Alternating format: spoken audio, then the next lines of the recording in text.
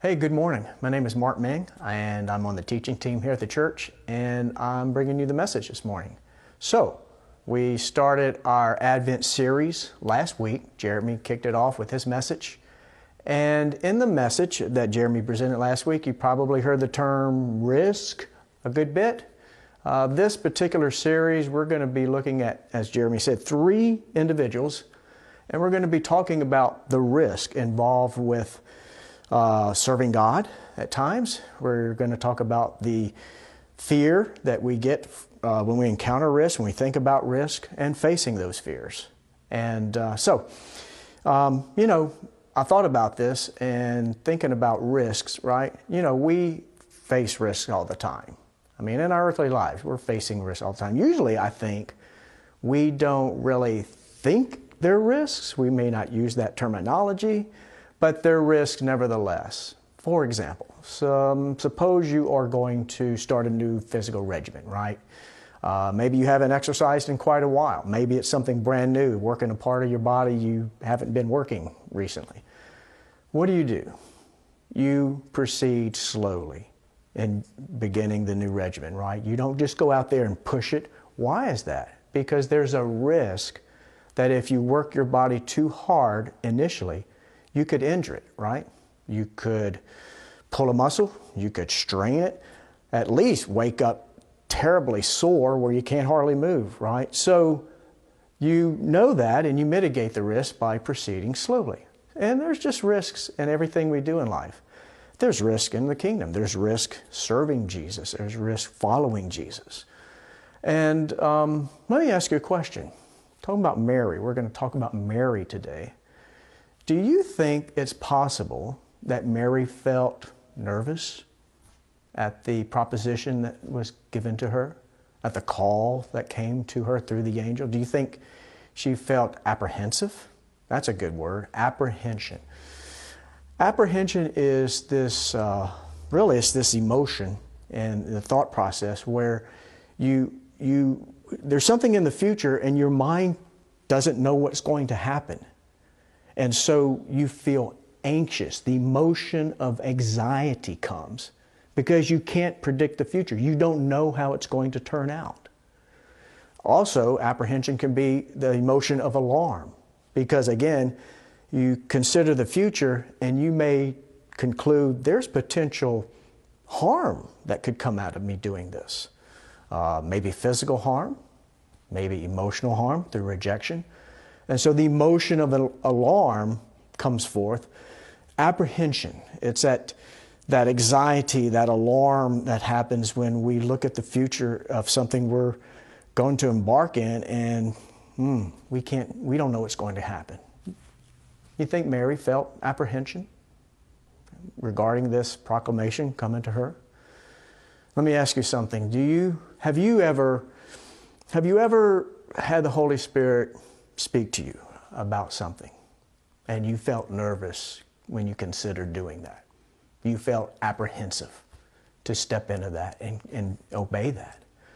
Maybe it was something that you felt the Holy Spirit speaking to you inside you, right? That still small voice that we talk about, the Holy Spirit's voice where you can pick it up, you can sense Him speaking to you and maybe challenging you, saying, I want you to do this. Maybe it is something that you're in the service and through the message, it's like something really hits you that is spoken. As if God was right there really speaking. And you just feel that go right in you. You're like, wow. Maybe it was a prophetic word. Maybe it was just a general announcement to the church. Hey, we need help. Vineyard Kids needs help. Or we're going out to the bus station and we're going to pass out food and talk to people. Or whatever. And has that ever happened and you felt nervous about that? You felt some fear? You felt apprehension? So we're going to talk about Mary. And you probably heard the story about her before, but when we talk about here, we're going to look at we're going to glean some keys, I think, that can help us face risks in following Jesus, obeying Jesus, whom we can't see. His Spirit's in us, but we can't see Him. and completing and being faithful to the things He calls us to do. And it doesn't have to be some big calling. It could be just simple things like, I want you to go apologize to your spouse, to your kids, to your coworker. I want you to do this. I want you to give this financially. Little things that could make us apprehensive. So I am going to be reading in Luke chapter 1. If you have a Bible, hey, pick it up and read it with me. Got an app on your phone. Luke chapter 1. This is the Christmas story, part of it. Now this is in verse 26. I'll be starting there. And it says this. God sent the angel Gabriel to Nazareth, a town in Galilee, to a virgin pledged to be married to a man named Joseph. The virgin's name was Mary. Now, let's talk about that. So, here's this Jewish woman. Her name is Mary. She's pledged. We don't use that word. She's pledged to a man named Joseph. Closest thing we have for that is engagement, right? But it's not quite like that. Generally speaking, right, when two people get engaged, they probably, for the most part, have a general idea about when they're going to be getting married. Probably not too far long after that, they actually set the date. It could be a year, it could be 2 years in advance, but generally speaking, right, the engagement period is kind of short, relatively speaking. And back in the day of Mary, a young woman would be pledged to a man. But there was no real timeline for when the actual marriage would occur. And also, get this, many of the, generally speaking, a young woman was like 12 to 14 years when she was pledged. I know it sounds crazy, but back in that day, people married generally in their teens. Not all the time, but generally speaking, it was common to be married in your teens. And so all scholars have looked at this and come to the conclusion Mary's probably, in her early teens. Now, she's physically mature to bear children, but she's young. She's a young teenager, probably maybe mid-teens at best. And she's pledged to this guy, Joseph. There's no date. She doesn't know when they're actually going to get married, but she's pledged. Usually the parents get involved with that. And so this angel comes from our Heavenly Father to this woman, this young woman named Mary. She's never been married before. And the angel went into her. We're at verse 28. The angel went to her and said, "Greetings, you who are highly favored. The Lord is with you."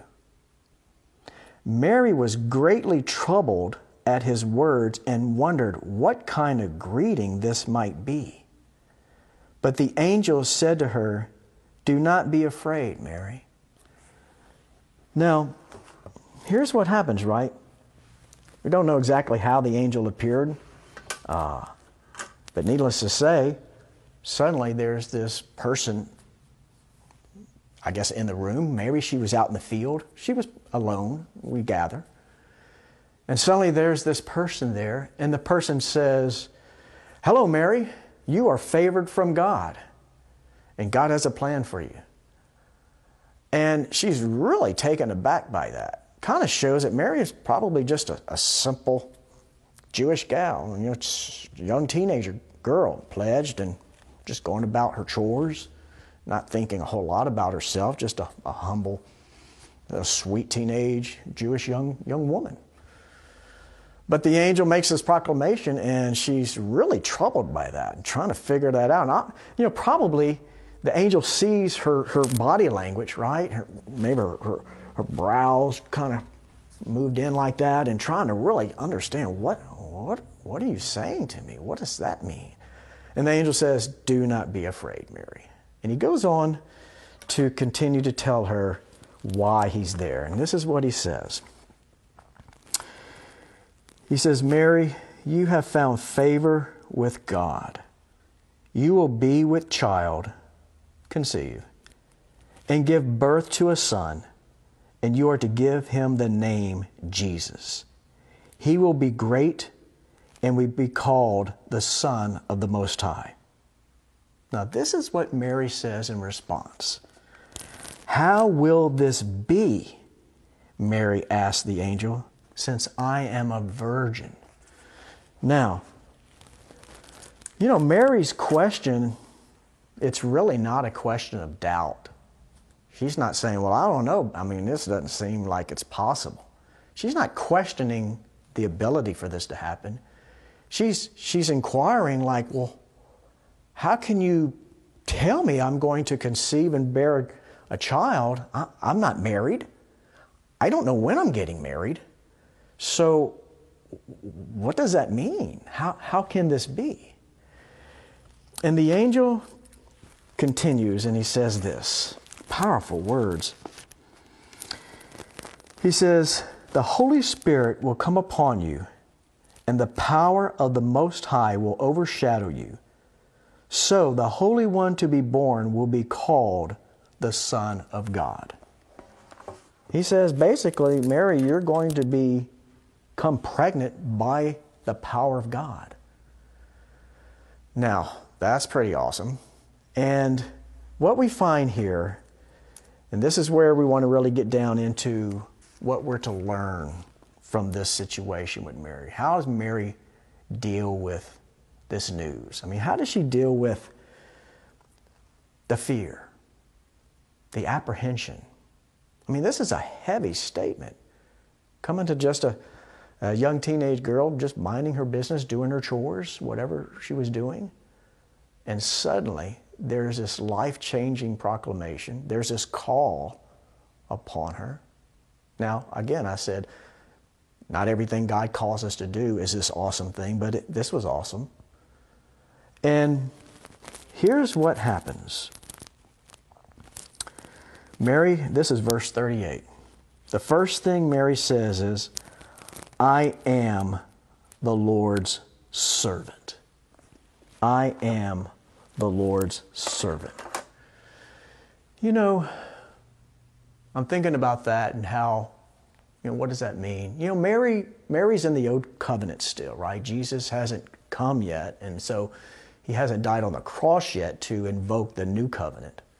So Mary's under the old covenant time, but she's a faithful Jewish gal, and she knows the lineage of Abraham, Isaac, and Jacob, and she knows she's in that covenant relationship with God. And she could have said, I know that God is with me. I know that I'm a child of God. I know I'm a daughter of the Most High. She doesn't say that.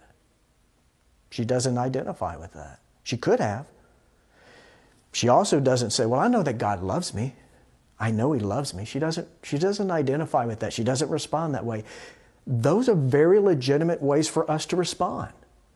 I mean, if you think about it, knowing that you are born again, the Holy Spirit is in you, and therefore you are a child of God in a real way. You are adopted into the family, God's eternal family Himself, into the Trinity. You are now a son. You are now a daughter. That's a very important place for every Christian to come to, that they know that within themselves. Very legitimate to say that, but she doesn't respond that way. Very important to know I'm loved by God. God loves me. He loves me for who I am. He doesn't love me because of my obedience. He loves me for who I am. And He has made me His child. Being loved by Him, that is important for a believer, a Christian to know that. And it's settled. They know they're loved by God. Two very critical points of maturity to come to that, where it's rock solid in you. But she doesn't identify with that. You know what she does? She says, I am the Lord's servant. You and I, no believer, no Christian can truly mature without coming to this point of internalizing the truth, the reality that I am the Lord's servant. You know, we'll forever be in Christ, His son or daughter. We'll forever be adopted. We'll forever be loved. But you know what? We will always forever serve Him. And serving Him has to become another aspect of our identity that we as an individual have to identify with to step into maturity. You know, it makes me think about kids on a playground, right?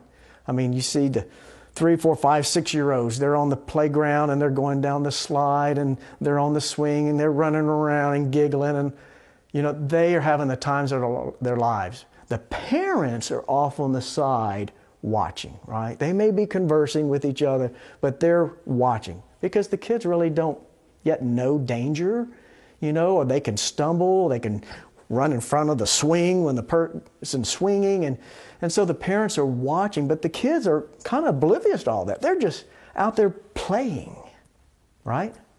But what happens over time as a child begins to grow, 1st grade, 4th grade, junior high, high school, they develop and they're given more responsibility, right? It's expected. They're maturing. And with that comes more responsibility. It's natural. We don't really even think about it. It's the same way with now being a child through Christ, a child of our Heavenly Father, adopted son and daughter. That, you know, God loves me. That's great. That's not childish. It's eternal. And I'm His child. That's not necessarily just childish. That's always going to be with us. But we have to come to that place where we begin to realize this isn't about me. This life I'm living now is not about me. I was created by Him and for Him. And there's a part of us that has to identify with, I am the Lord's servant. Good stuff. So the next thing, she continues. She doesn't stop right there. This is what she says. May it be to me as you have said. Wow. May it be to me as you have said. I mean, she doesn't say, well, I'm the Lord's servant, but. She doesn't say that, right? You know, hey, but I want to just let you know, it's not going to be quite like you're saying, Angel. No. I am the Lord's servant. Therefore, may it be to me as you have said. You know, the whole story, the whole call of our Heavenly Father upon Mary hinges right there on her response. Do you realize that? I mean, it can go either way. It's hinging on her response. And so it's really these words, may it be done as you have said, that seals the deal. She identifies first, listen, I am the Lord's servant. This is not about me. Therefore, may it be done according to your words. You know, it's interesting. Our Heavenly Father, through the angel, does not come to Mary to ask her opinion, to say, well, hey, what do you think about this? Would you be willing to do this? He comes declaring, this is what I have called you to do. Wow. And Mary responds. She faces her risk. She stares risk right in the face. I mean, she faces her fear. She faces her apprehension right there in the face. I mean, think about it. The reality that I'm going to be a pregnant, unwed woman, and on top of that, the story and the explanation that I was impregnated by God. She had to have dealt with that, even in a moment of seconds. But she stands true in who she is, who she identifies with. That is, that she's a servant, and that, therefore, let it be done. And you know what? The story wraps up with these few words. I like this. It says, then the angel left her. Right? Mission accomplished, right? The angel left her. Yeah, I think personally, I think she conceived right there on the spot. I think when she said, "Let it be done," and the angel leaves, it was done. You know, I'm thinking about that, how the angel just leaves. You know, it can be easy for her to think, well, I mean, this angel's in the room.